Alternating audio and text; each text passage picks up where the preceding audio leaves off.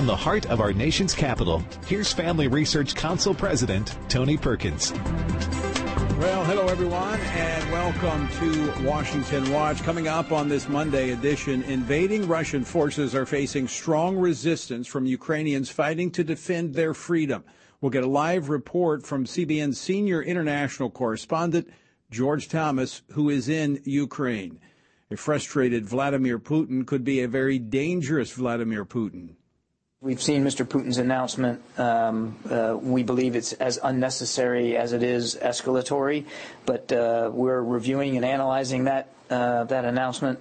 That was Pentagon spokesman John Kirby responding to a question regarding Putin's announcement that his nuclear forces have been put on high alert.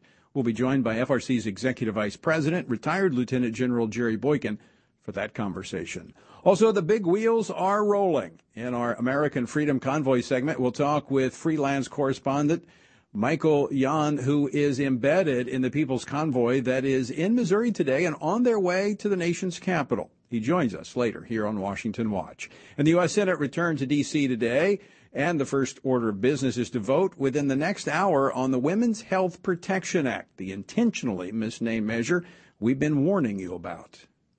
Congress must codify into law what most Americans have long believed, that abortion is a fundamental right, and that women's decisions over women's health care belong to women, not to extremist right-wing legislatures.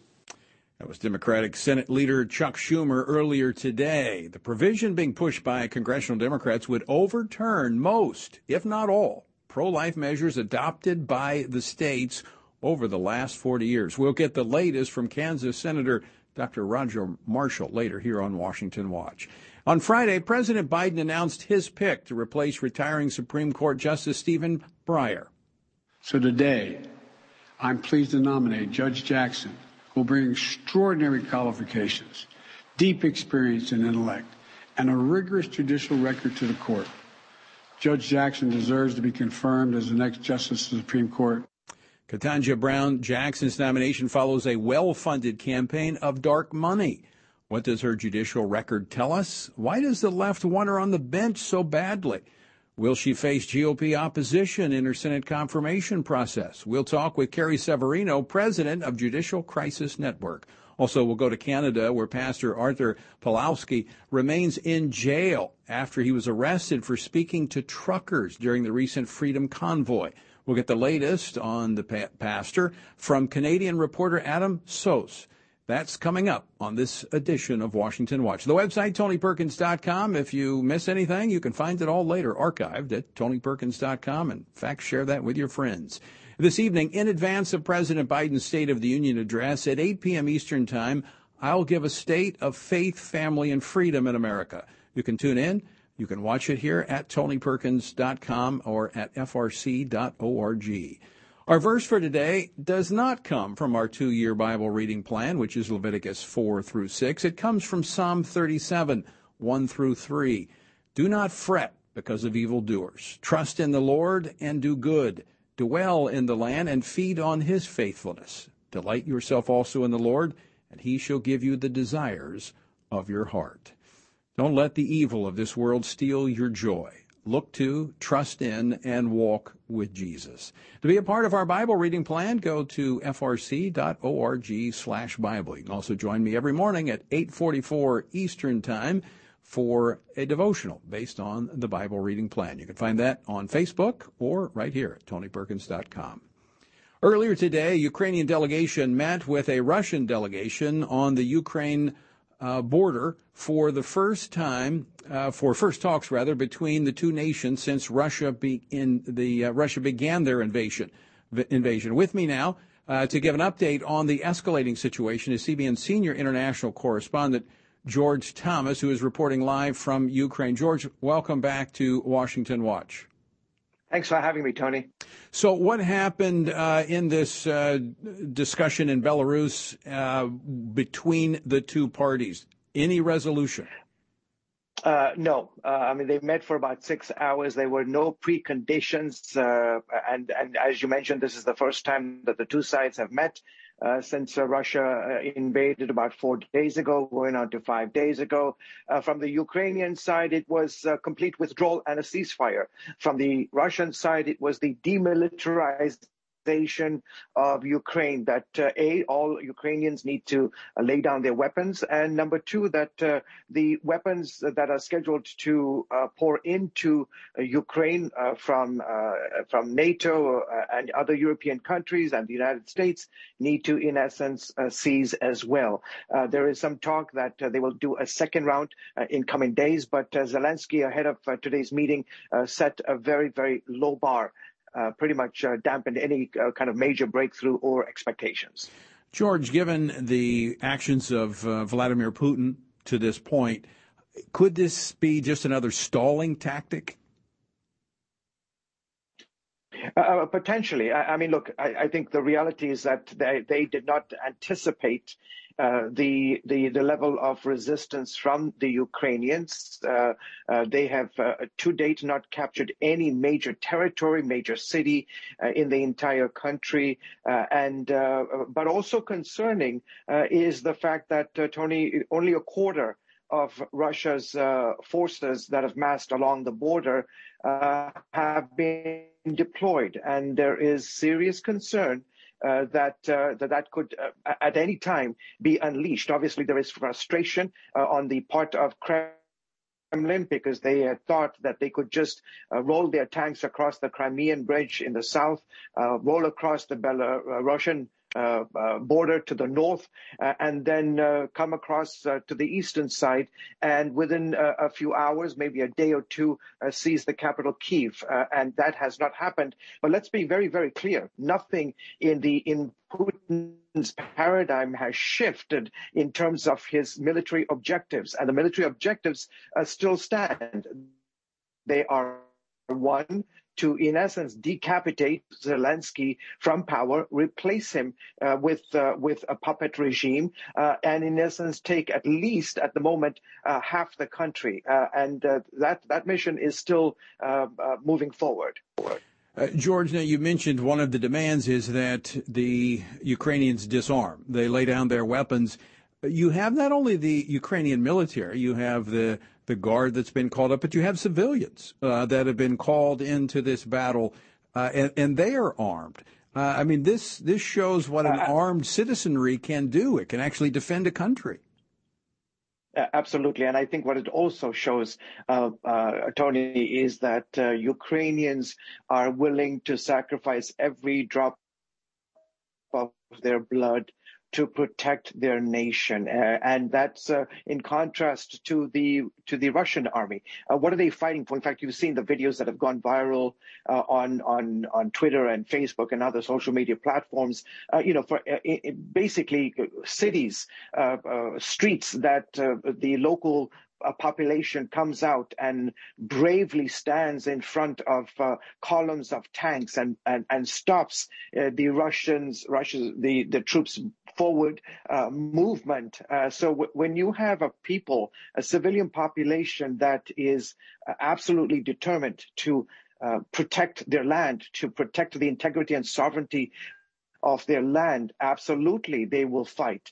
And everybody is taking up arms. Here in Lviv, there were probably about 150, 200 civilians who lined up this morning to get weapons. Zelensky has reportedly sent out a tweet, in essence, encouraging foreign fighters and other Ukrainians who live overseas in the diaspora to come back home and to fight. And so this is what Zelensky has been telecasting to the entire world since all of this happened. He said, we're fighting.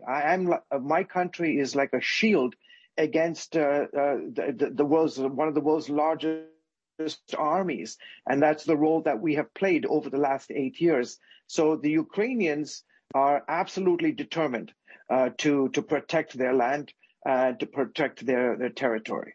And George, I think they are exceeding all expectations in doing that, and I think they are encouraging people around the country to pray harder and to stand with him. And I appreciate you staying up late there in Ukraine to join us this evening. Thank you so much. Always great and a pleasure to be on your broadcast. All right. Thank you, George. George Thomas, senior international correspondent for CBN News. Joining me now to give his assessment on the events unfolding in Ukraine is the Executive Vice President here at the Family Research Council, retired Lieutenant General Jerry Boykin, who spent the last 4 of his 36 years in the Army serving as the Deputy Undersecretary of Defense for Intelligence. He was also one of the original members of the U.S. Army's Delta Force. General, thanks for joining me this afternoon. Good to be with you. Now, General, I had seen some videos that were not circulated that were sent by some not U.S. forces, but other forces that were embedded there in Ukraine. And what I saw was that Ukrainians were putting a lot of hurt on the Russian forces. Is Vladimir Putin, did he bite off more than he could chew moving into Ukraine? Well, it certainly has not gone the way that he expected. As George just said, he thought in a day or two that he'd have the capital and frankly, other population centers as well. And that hasn't happened. But what people need to understand is that the Ukrainians have had one enemy since they became a sovereign nation. I think it was 91. They've had one enemy, and that was Russia. They've had plenty of time to prepare for it. They knew that ultimately this could happen, and they have done great preparation. But the other thing is the equalizer on the battlefield is 2 things. It is unity or unit cohesion and a purpose. The Ukrainians have both. The Russians, it is very questionable because they've got a conscript military. They have a lot of young men out there that are not unlike American men, and they have never been tested. This is their first combat. Remember that this is an army that, other than a minor incursion into Chechnya, the last combat they saw, which was really not on this scale, was in '89 when they pulled out of Afghanistan. And this is a military that has, I think, is totally incapable of doing what Putin called on them to do with a very complex operation. So, yeah, I think he bit off more than he can chew. And if you look at those pictures of his 2 generals there in the meeting with him, and you look at their faces, you have to understand that this is a bad time, and it makes Putin even more dangerous. Yeah, that was my question for you. He has made reference to he's actually put his nuclear forces on alert. Is a frustrated Putin a dangerous Putin to the rest of the world? I don't think there's any question about that. And, I mean, there's more and more coming out on his state of mind, on his cognitive skills and so forth. And you talking about danger. If a man like this gets trapped in the population centers and urban warfare, he is extremely dangerous. Yeah, that's my sense as well. General Jerry Boykin, thanks so much for joining us this afternoon. Good to talk with you. Thank you. All right, I agree. And in fact, 63% of Americans say they are concerned that Russia may use nuclear weapons if NATO, which includes the United States, tries to interfere with Russia's invasion of Ukraine. But if he goes beyond, Americans want us to take action. We'll talk more about that a little bit later. But coming up next, Defending Freedom. Our Defending Freedom convoy continues to move forward as hundreds of trucks and cars and other vehicles make their way here to Washington, D.C. We'll get an on-the-road update from Michael Yon next. Don't go away. Are you struggling to spend consistent time in God's Word? Then join Family Research Council on an exciting journey through the Bible. FRC's 2-year Bible reading plan helps you to approach daily Bible reading with an intentional focus of diving deeper into the nature of God and how His Word speaks into cultural issues. By studying the Bible, we can see the grandeur of God unfold throughout the past. The Stand on the Word reading plan takes you through daily scripture in an engaging manner to help you stay grounded in God's truth. All wisdom comes from God, and He has given us the Bible as a way to understand the world. Start this adventure today with Family Research Council. When you sign up, we'll text you every Sunday with daily passages and questions that help prepare you for conversations with your friends and family. To begin this journey, visit frc.org/Bible. With the current division and confusion of our culture, it is so important for Christians to root ourselves in the truth of God's Word, so that we are prepared to give a reason for the hope that we have. For this purpose, Family Research Council launched the Center for Biblical Worldview. The center applies the Bible and the historical teachings of the Church to current issues.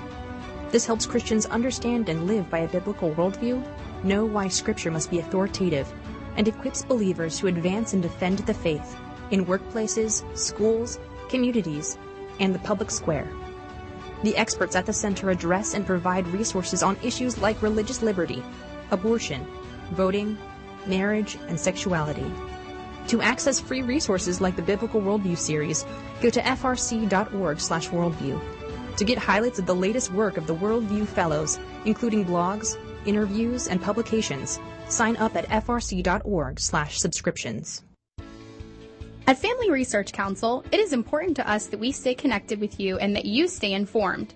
With the increase in tech censorship of conservatives and Christians, we've decided to be proactive to make sure we don't go completely dark due to censorship. That is why we created a tech subscription platform. If we get canceled, you can stay informed and still find updates on faith, family, and freedom. How? Just text STAND to 67742 to sign up for our text alerts, and you will get FRC's content straight to your phone. Again, just text STAND to 67742, and you will get special alerts on the biggest stories of the day. You can stay informed with just a simple text. We want you to be able to stay connected with like-minded community and to always have access to our content. Stay connected and informed. Just text STAND to 67742.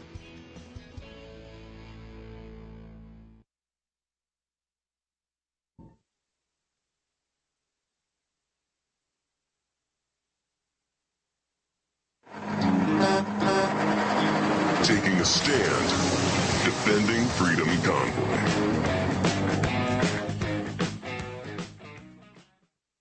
The trucker-led convoy that is heading toward Washington, D.C. continues to grow, picking up more trucks, cars, and other vehicles along the way, including other convoys that were making their way to D.C. as well.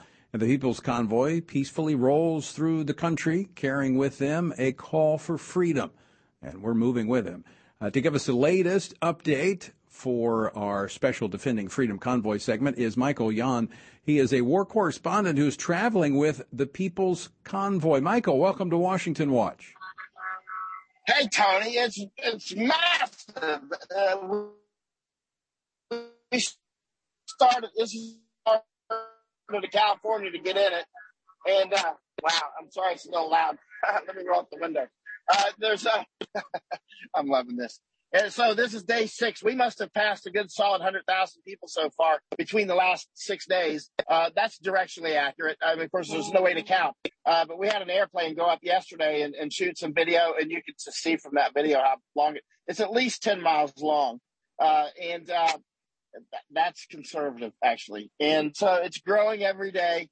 And this is just one tributary. So we started 6 days ago near Barstow, California. We're near Cuba, Missouri right now. I see the sign. We pulled over to do this interview to make sure we didn't drop signal. And here, let me just show you what's going on here. It's so bumper to bumper traffic. Look at this. I mean, 10 miles. It's like, and it's just growing. But I think where it's really going to be big is more like Indianapolis, because that's where all the tributaries will come together, right? So so far, law enforcement has been very supportive. For instance, Arizona let us go through without any vehicle inspection. I've been in the semi trucks on some days, and on other days in the SUVs and the cars, and so Arizona let us through without inspections. No closed the inspection center. And New Mexico did the same thing. We had no problems in Texas, of course. We had no problems in Oklahoma. Oklahoma law enforcement were on the side of the road waving at us. And they're doing it here, too. 2 police just waved at us on the side of the road about 15 minutes ago. And so it's been good everywhere, actually. And so, but we're getting word that over in Washington, D.C., of course, they're spazzing out as they do. And then they're closing up the Beltway, apparently, with dump trucks and all that. You may know Sam Faddis, retired CIA friend, and he's he's sending me situation reports right now saying that, they, of course, as you know, they've called out the National Guard because they're afraid of these peaceful people. Ann Vandersteel said yesterday, she's got a podcast, SteelTruth.com. Ann Vandersteel said, this is just like a rolling MAGA rally. I mean, which it is. And if you've I've been out with Antifa, I've been out with, BLM and all that, very dangerous with those guys. But with MAGA, it's always, friendly. I don't have to wear a helmet.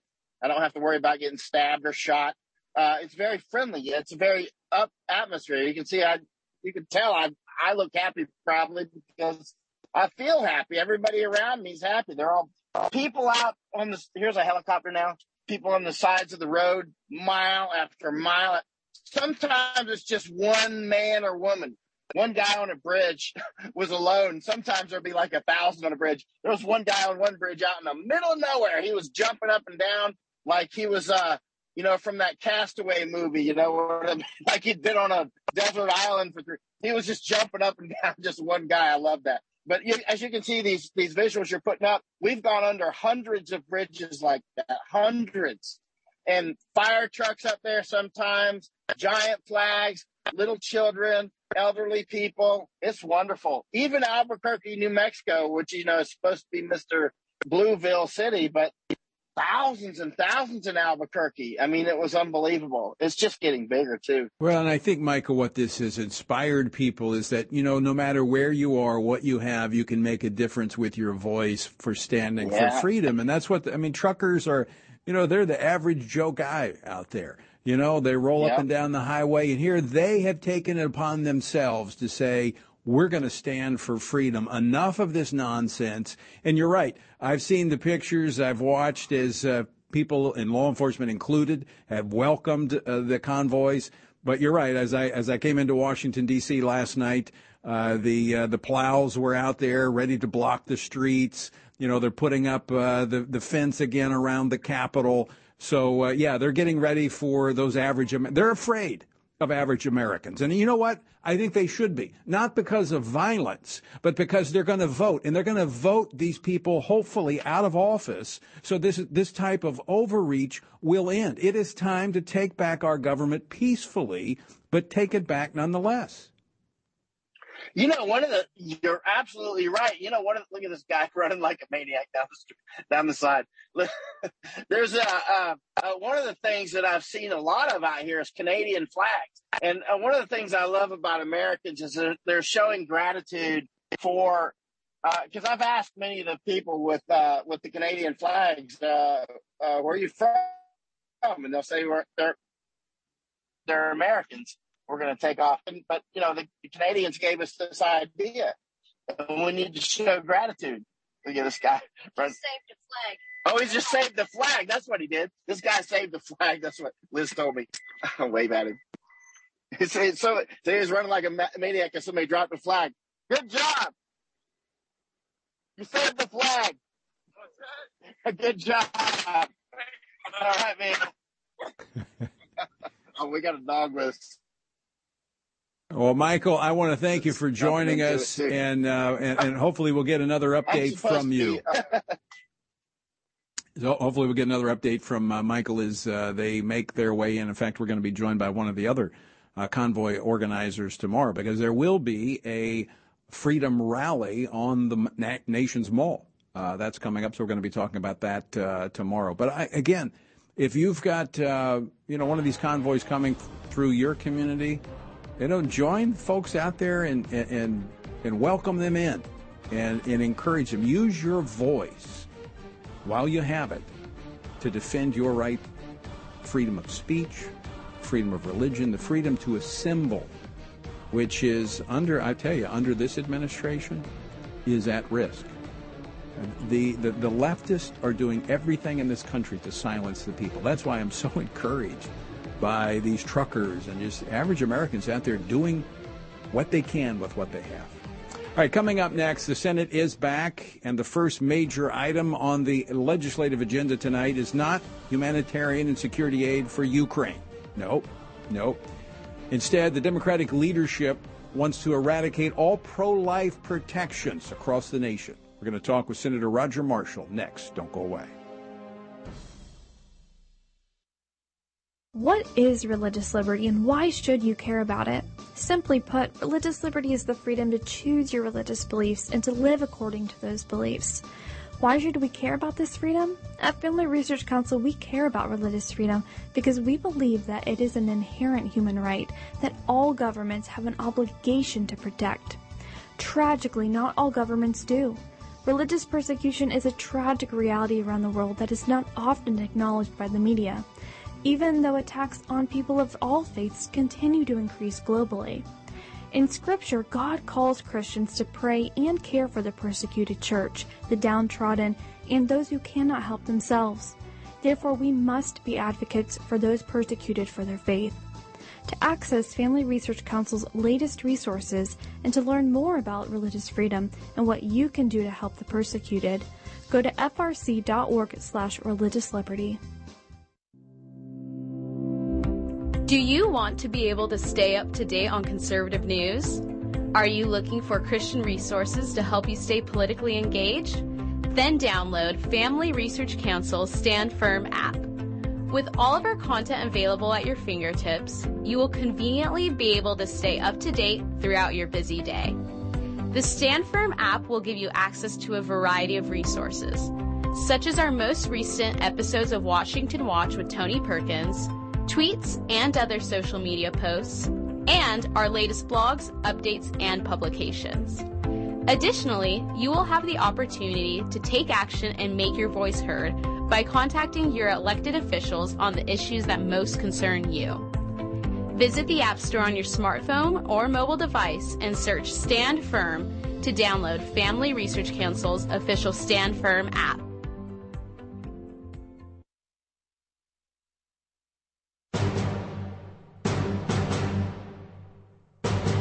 Welcome back to Washington Watch. I'm Tony Perkins, your host. So good to have you with us. The website, TonyPerkins.com. Let me remind you again tonight at 8 p.m. Eastern Time, in advance of President Biden's State of the Union address, I'll be giving an address on the state of faith, family, and freedom.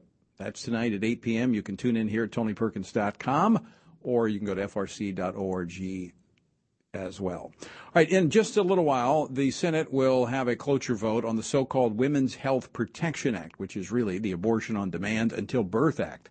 Within the past hour, Republicans in the Senate spoke out strongly against the legislation, doing so on the Senate floor and then at a press conference just a few moments ago. Joining me now to talk about this and what's behind it is Senator Roger Marshall of Kansas, who is a member of the Committee on Health, Education, Labor, and Pensions. He is also a former business owner and a physician that has delivered over 5,000 babies. Dr. Marshall, welcome back to the program.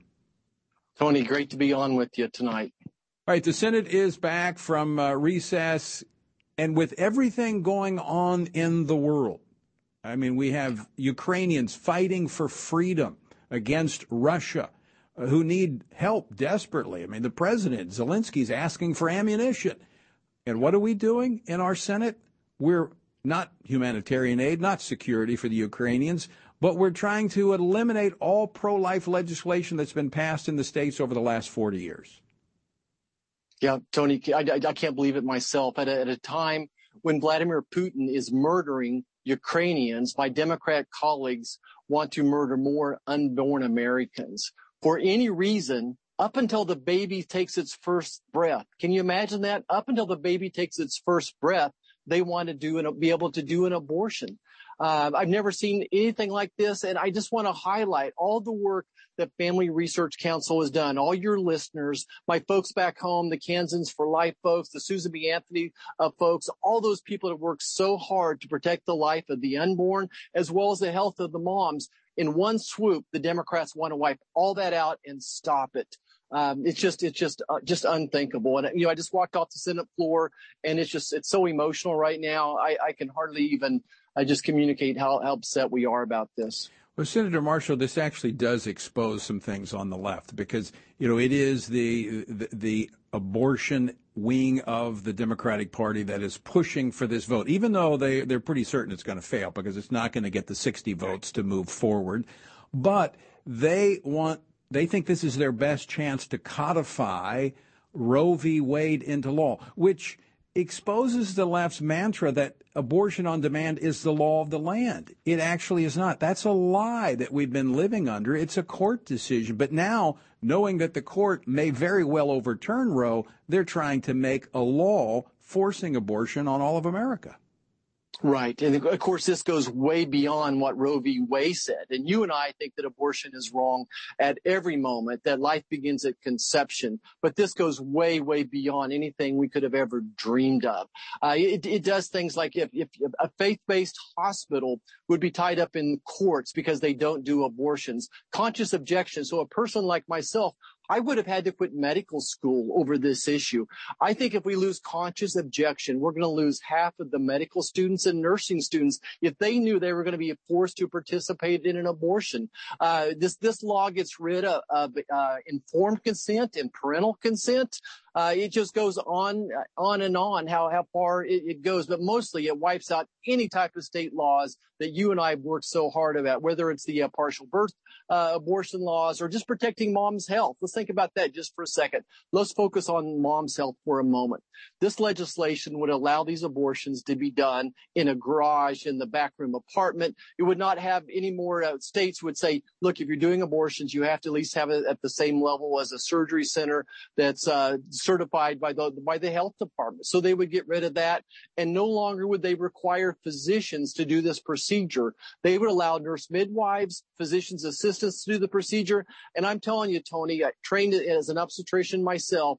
I would never even dream of letting an intern do this procedure. So 4 years of medical school and maybe a second or third year residence when we would let people, walk in that operating room alone. This will cost women their lives. It's going to cost their future fertility. We'll have women bleeding to death, infected, and become infertile because of these procedures being done by novices. Dr. Marshall, there's so many examples of the unintended consequences of the legislation that the left has pushed just in the last year.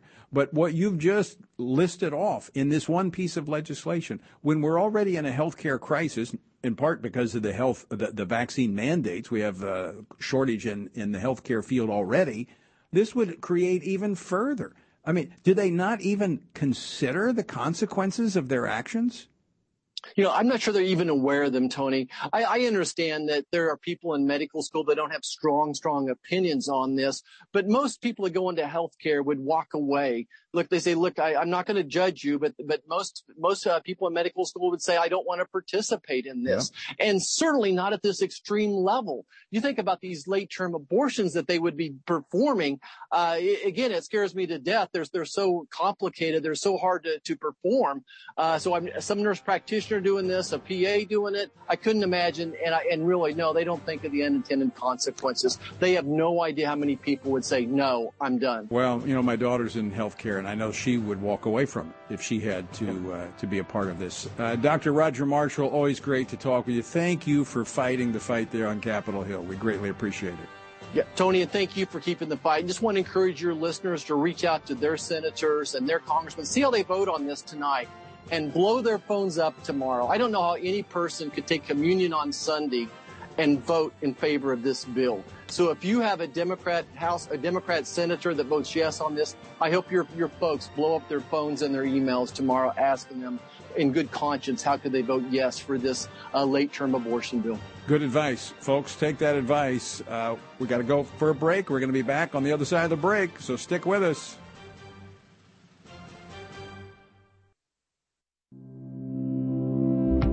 Do you want to be able to stay up to date on conservative news? Are you looking for Christian resources to help you stay politically engaged? Then download Family Research Council's Stand Firm app. With all of our content available at your fingertips, you will conveniently be able to stay up to date throughout your busy day. The Stand Firm app will give you access to a variety of resources, such as our most recent episodes of Washington Watch with Tony Perkins, tweets and other social media posts, and our latest blogs, updates, and publications.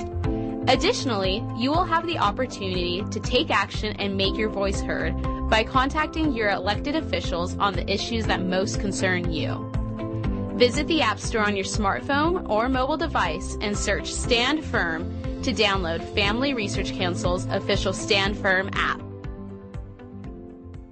What is religious liberty and why should you care about it? Simply put, religious liberty is the freedom to choose your religious beliefs and to live according to those beliefs. Why should we care about this freedom? At Family Research Council, we care about religious freedom because we believe that it is an inherent human right that all governments have an obligation to protect. Tragically, not all governments do. Religious persecution is a tragic reality around the world that is not often acknowledged by the media, even though attacks on people of all faiths continue to increase globally. In Scripture, God calls Christians to pray and care for the persecuted church, the downtrodden, and those who cannot help themselves. Therefore, we must be advocates for those persecuted for their faith. To access Family Research Council's latest resources and to learn more about religious freedom and what you can do to help the persecuted, go to frc.org/religious liberty. Attention university students. Are you looking for an internship that will help you grow as a Christian leader and allow you to positively influence the culture? Then Family Research Council's internship program is for you. FRC's life-changing 12 to 15-week internship program will prepare and equip you for the next step in your professional journey. You'll enjoy a speaker series focusing on careers and callings, lectures from prominent conservative leaders, and weekly biblical worldview training. All of these offerings were created to aid you in your personal and professional development. As an intern, you will have the opportunity to work side by side with our experts in policy, communications, event planning, and more. The real-world experience you gain will prepare you to pursue a career of influence and make a difference wherever God calls you. This paid internship offers fully funded housing in the heart of downtown DC, giving you the chance to experience our nation's capital. Visit frc.org/internships to apply.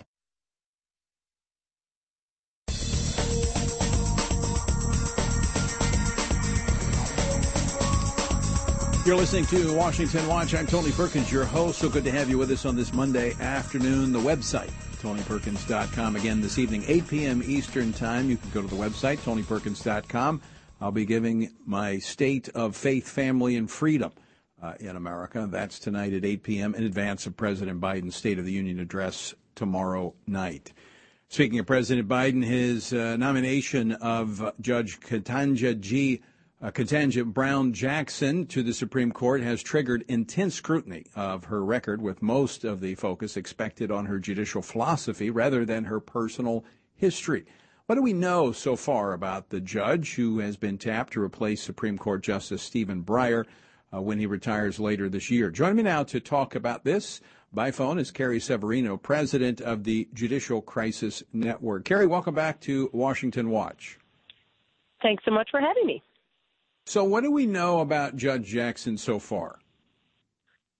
Well, she's been a judge for a while now, for almost 9 years, and most of that time on the district court in D.C.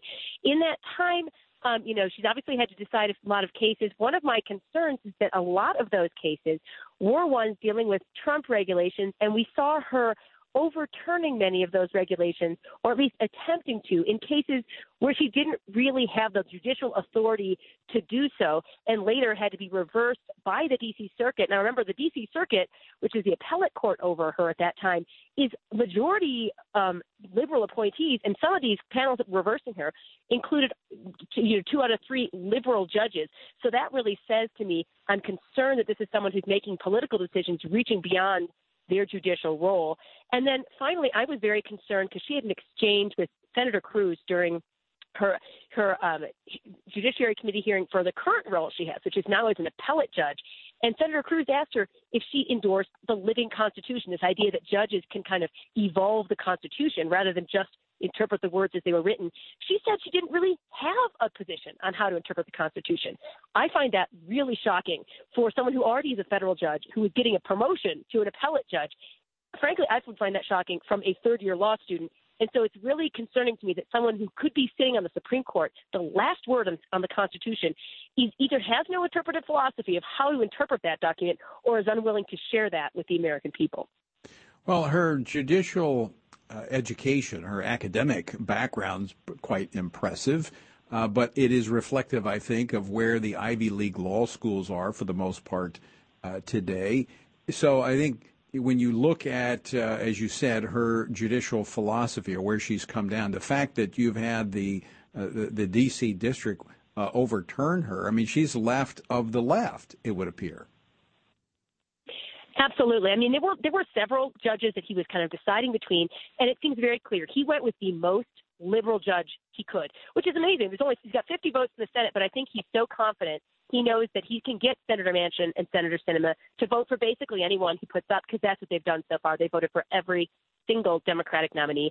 And he was also getting a lot of pressure from the liberal dark money groups who bankrolled his campaign, spent hundreds of millions of dollars. They said it's Ketanji or bust, basically, and they wanted the most liberal judge they could possibly get their hands on. So that I think is the reason he went in this direction rather than one of the potentially more moderate picks he could have gone with. Let's talk about that for just a moment, Carrie. The dark money that has been behind this, even to the point of forcing, really, Justice Breyer to retire. This has been a well-funded, well-coordinated effort that has got us to this point. Oh, absolutely. And we're just starting to learn the real extent of it. I mean, there are a lot of groups that sound like they're different groups, but they're all part of this overarching umbrella network that we call Arabella Advisors. And they say, oh, well, you know, we're not any one of these groups. They have hundreds of groups underneath them that are then can just kind of give the appearance of being lots of different interest groups. You know, you might have Floridians for healthcare and Nebraskans for healthcare, Minnesotans for healthcare. Turns out they're all run by the same people. That's kind of what we're seeing here. And it's some of the most extreme groups on judicial issues as well are part of this umbrella network. And you're right. These are the groups that were going so far as to have a billboard rolling around D.C., a mobile billboard that was saying Justice Breyer retire. I mean, that's really out of line, I think, and inappropriate.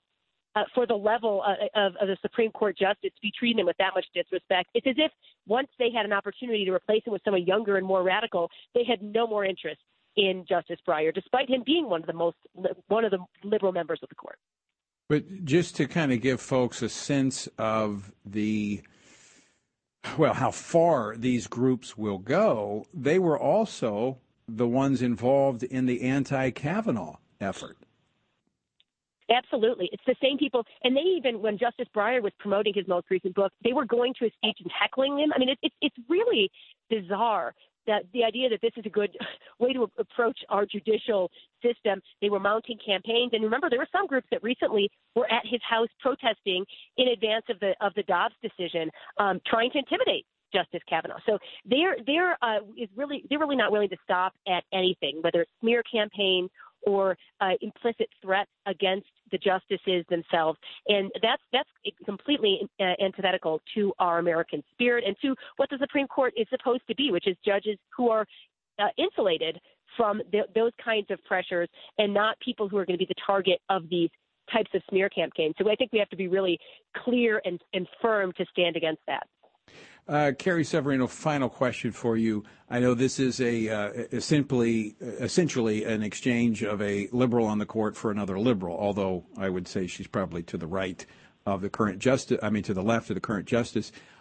Will she face just token Republican opposition in the Senate, or might they really take a hard look at her judicial background and put up a significant fight in her confirmation process? Well, unfortunately, the reality is we only have 50 votes in the Senate. So even if every single Republican voted against her, she still technically has enough votes to get through with Vice President Harris's tiebreaker. And that's a reminder to everyone. Elections have consequences, and it doesn't just mean the president. The senatorial elections have real consequences. If we had a different Senate, you might not have seen the most radical nominee picked for this slot, right? But Biden knew that he could put through anyone as long as he had that bare minimum control of the Senate. I think we should, of course, never go the direction of having these personal attacks and smear campaigns, but we do have to have a serious inquiry into her judicial philosophy. I think this is an opportunity to remind the American people about the significance of the court and the significance of the issues being decided there, and to make sure that those, including any Democrats and Republicans who decide to vote for her, recognize what they're endorsing in terms of that approach, that freewheeling approach to the Constitution that allows judges to become politicians. So we need to make sure that conversation, this is our opportunity where there's a spotlight on it to have this discussion, even if ultimately the Democrats refuse to break ranks and they just greenlight yet another radical nominee by this president. And I also think it's helpful to make the left spend up their money in advance of the midterm election. Carrie Severino, always great to talk with you. Thanks so much for joining us this afternoon. Appreciate all the great work you do on the judicial front. Thanks. Have a great day. All right, Carrie Severino, Judicial Crisis Network. Find out more, go to the website, tonyperkins.com. All right, for nearly 3 weeks now, Polish-Canadian pastor Arthur Pawlowski has been detained at the Calgary Remand Center after joining a Freedom Convoy blockade in Alberta, Canada. He was, in order to preach to and pray with those demonstrators. He went there to preach with them, to preach to them, to pray with them, and he was arrested. Here to update us on his situation is Adam Sos. He's a reporter with Toronto-based Rebel News who has been tracking this. Adam, welcome to Washington Watch. Hey, thanks so much for having me. Happy to be here. All right, can you tell us about what's happened over the last 3 weeks with Pastor Arthur? Yeah, certainly. Again, all of this stemming back over the past 2 years with COVID restrictions, obviously. Some of the early charges against Pastor Arthur Pawlowski stemming from the very get-go of COVID-19. Ultimately, what we have here, though, is a pastor who not involved in any sort of criminal activity. What he has done is opened his church, has fed homeless people, and has preached to people. But apparently in a COVID-19 world with COVID-19 restrictions, those actions are enough to garner the ire of political authorities and health officials in the province. So the latest incident, what effectively happened was Pastor Arthur Pawlowski went down to the Coots Milk River blockade right opposite Sweetgrass, Montana, and he was with them for a short period of time. He prayed with them, and then he left. He has surprisingly and shockingly been charged under a relatively new law, the Critical Infrastructure Defense Act, which effectively allows for the government to sort of take extraordinary measures or have specific charges largely intended for blockades of pipeline constructions or railways being blocked. In this instance, he's actually the first person in history to be charged under this specific act. The people who are actually physically blockading the border, the people who were there for weeks on end, they've not been charged under this act. Only Pastor Arthur Pawlowski has been charged. And it's just further proof to the fact that he is very much a political prisoner, and he's being targeted as a pastor for daring to publicly decry the government. But more than that, what he's doing ultimately is simply preaching, opening his church, and feeding the homeless people on the streets here, the people who rely on him. So he has been behind bars, denied bail, apparently too great a liability to be released for about 3 weeks now, and he doesn't have a court date pending until March 10th or 11th. So he's going to be in jail at least that long. We do have a lawyer. We're crowdfunding legal fees for Pastor Arthur at savearthur.com because he couldn't afford to stand up for himself with all of these charges coming against him. So we are hoping that the denial of bail will be appealed. But again, for the time being, he's in jail indefinitely. So let me just get this straight, Adam. Pastor Arthur was down there preaching, praying. He was not chained to a bridge. He was not lying across the road blocking it. He was just down there praying with and encouraging those that were there as a spiritual leader. And after he left, he was arrested. Yeah, so effectively what happened, and this is part of the wild thing with all this that doesn't make any sense whatsoever. He actually went home and was at home for a while. Police know who his lawyer is. They never contacted his lawyer. Police know who he is and where he lives. They know where to find him. He was set to go down another time. So he's not even staying out there. He's there for a couple hours in the afternoon, then he leaves. He was set to head down again and join the people for prayer and do his job as a pastor, and then to leave again. And as he was ready to leave his house, basically ununiformed officers, plainclothes officers, and what amounts to basically a SWAT team stormed his house as he was walking down the steps and dragged him away, once again taking him into custody. This is the fifth arrest, the third time he's been incarcerated. And every time they do these dramatic SWAT-style arrests where The man has never not shown up for court. The man has never been violent whatsoever. But they keep doing these dramatic shows of force as though it's going to dissuade him from continuing to do his job as a pastor. And he's made pretty clear that it's not.